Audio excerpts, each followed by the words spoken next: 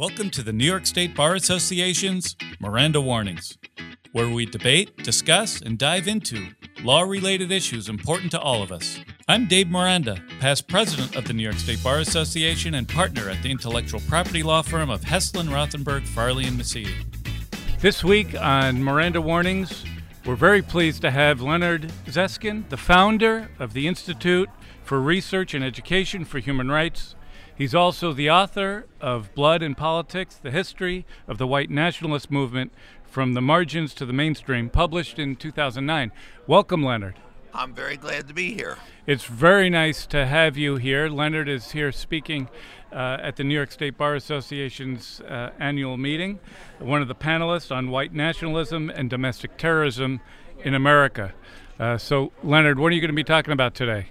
Well, they've got me scheduled to define white nationalism, to answer some questions real quick, and to talk about the sort of the changes and so forth in white nationalism. So tell me,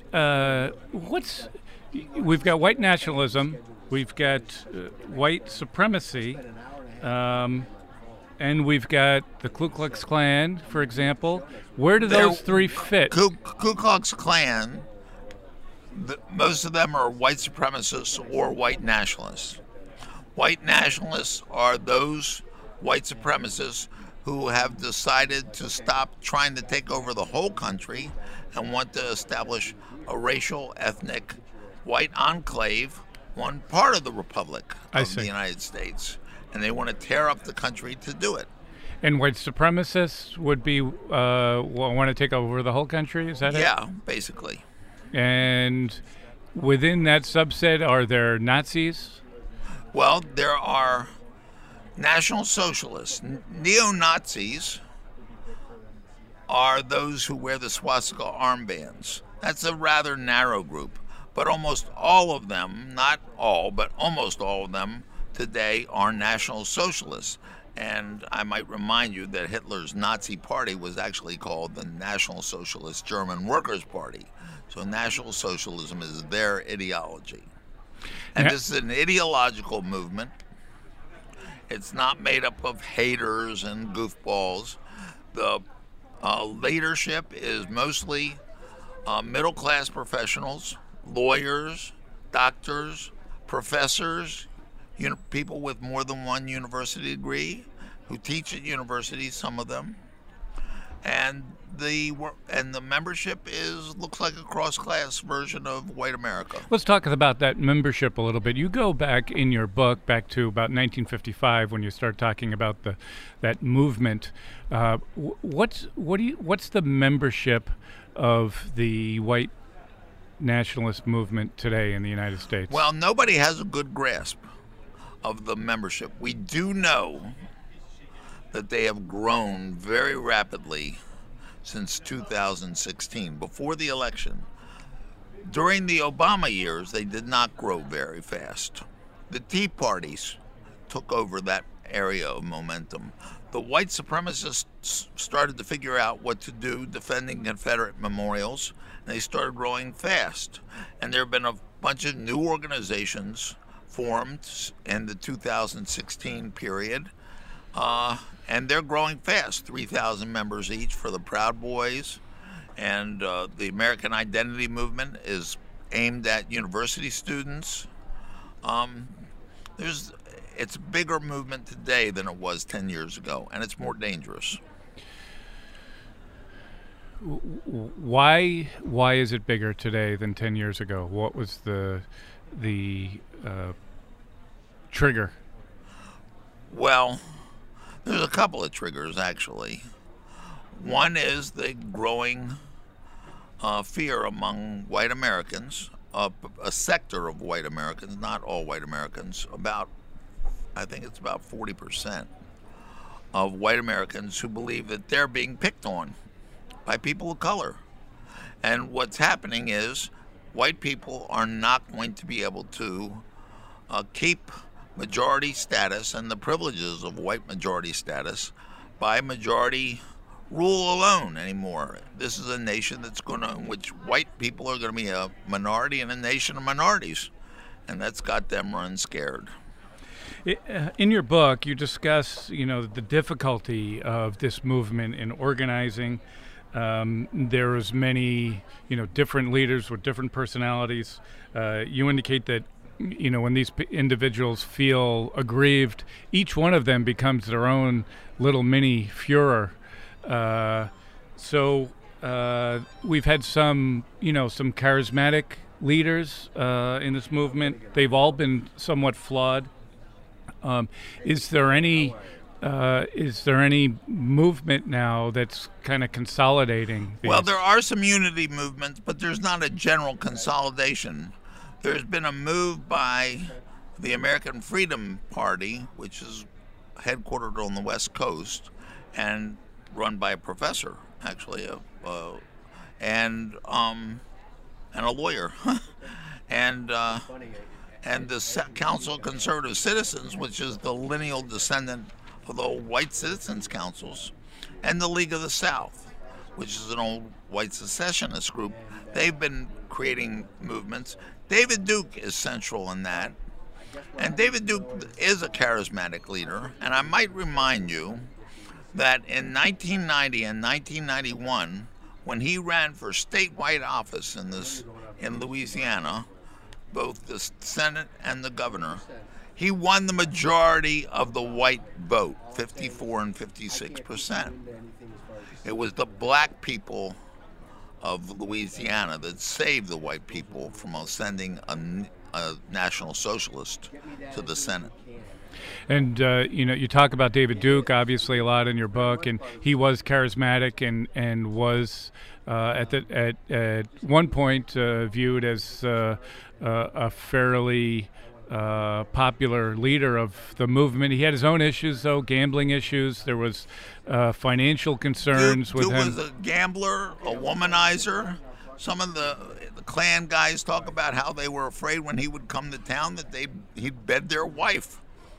And there's more than one that was concerned about that. He went to prison for mishandling funds, and he ran around Eastern Europe for a couple of years collecting plaudits, including a doctor's degree from a university in, I think it was in Eastern Europe, Kiev, I think, but an engineering school that gave him an honorary doctorate. So he calls himself Dr. David Duke when he's not busy calling himself U.S. Representative or State Representative Dr. Duke.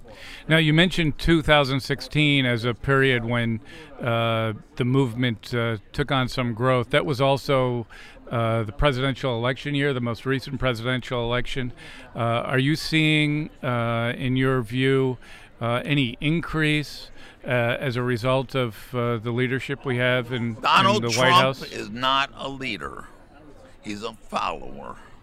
The whites have been his leader. The white revolutionaries have been his leader. He's been following the anti-immigrant movement. He's been following the worst parts of the United States. And he's going to pay for it. We're all paying for it. But actually, the momentum in 2016 came from the decline of the Tea Party movement.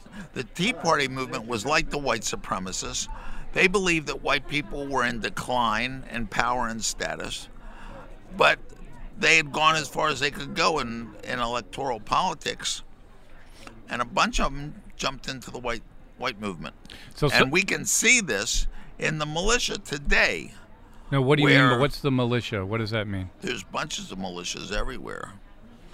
Militias are private armies. Private armies. All over the place. Do we have any militias in New York? You do have militias in New York. You have about 2,700 militia members, and the militia groups that are on the Facebook that don't have members on the Facebook, we've counted 10,000 likes to those militia groups. When you say members, what does that mean? That they affiliate with the militia? They become members of the militia, this private armies that run around in the woods and camouflage, and they call themselves corporal and sergeant and Shmagegi Brainy and Booba Baba. And they're active members of the militia. To Yes. what end? And what is the militia? What does the militia do? What do they? Well, they claim they're to defend America, but what they really want to do is defend white supremacy. And have we had any instances Well, recent times? last week or 2 weeks ago, you had a big gun rights rally in Virginia with about 30,000 of them gathered in there, and most of them were militia members. But let's back up a little bit, because there's certainly a difference between those that support gun rights and those that are militia members to support the white ones that I'm supremacists. talking about in right? Virginia were mostly militia members. There were about 24 militia groups there, and the gun rights group was the Gun Owners of America, which is pro-militia. So there were people in the circle without guns, and there were people outside the circle, lots of them, with guns. And so, what's the organization in New York that supports the independent militia? Well, there's the New York State Militia, there's the Threepers, there's about 24 organizations. Now, your book was incredibly well researched. I mean, it was 500 plus pages. You had about 100 pages of footnotes. I went through the index, admittedly published in 2009, never mentioned Donald Trump. Was not mentioned, was not even on the radar in 2009 in relation to this issue. And he's not going to be on the radar once he leaves the office. He's not a figure. He's a follower, not a leader. Get that through your head. Is there anything that was leading up to the time that we're in today that might indicate someone like Donald Trump could arise? Well, there's the indication of the white people who don't want to be a minority in a nation of minorities. So they're anti-immigrant.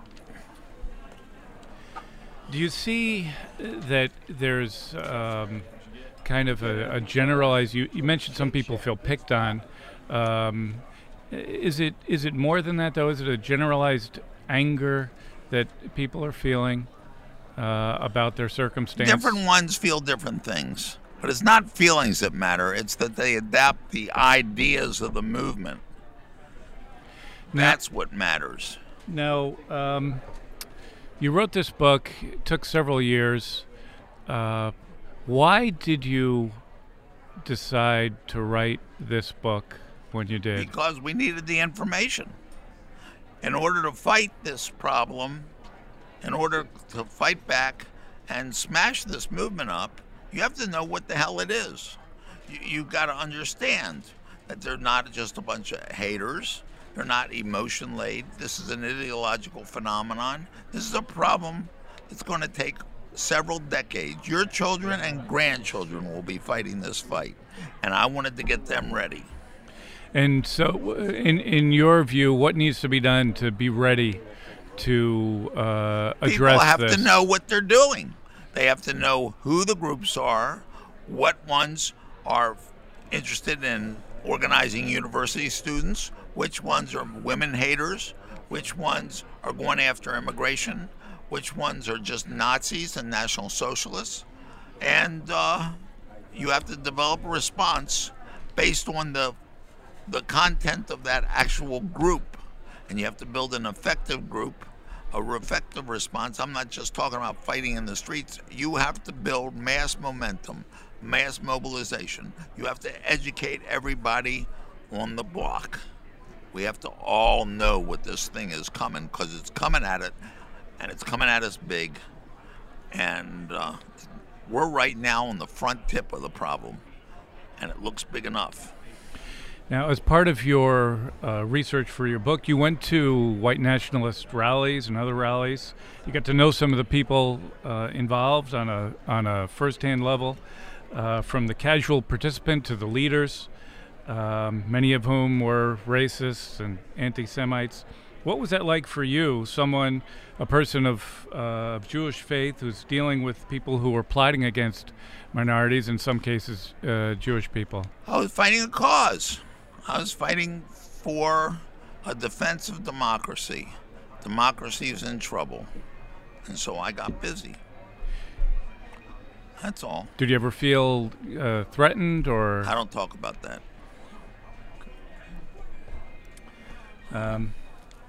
Some of the publications that you were writing about tried to discredit you in some instances. In fact, one publication called you intense and humorless. You seem to be pretty intense. You also seem to have a good sense of humor. So I'll meet them halfway and say they were half right. Well, look, I'm their enemy.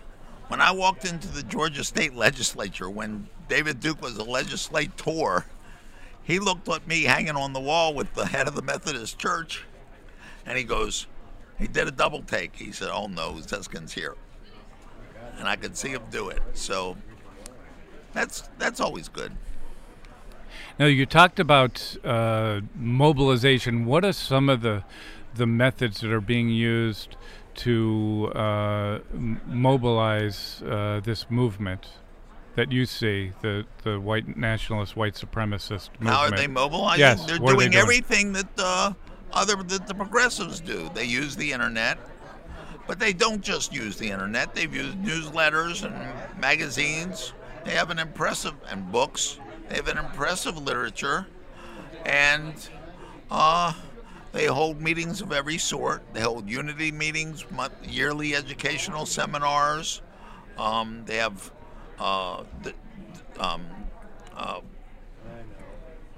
theoretical magazines and thought magazines.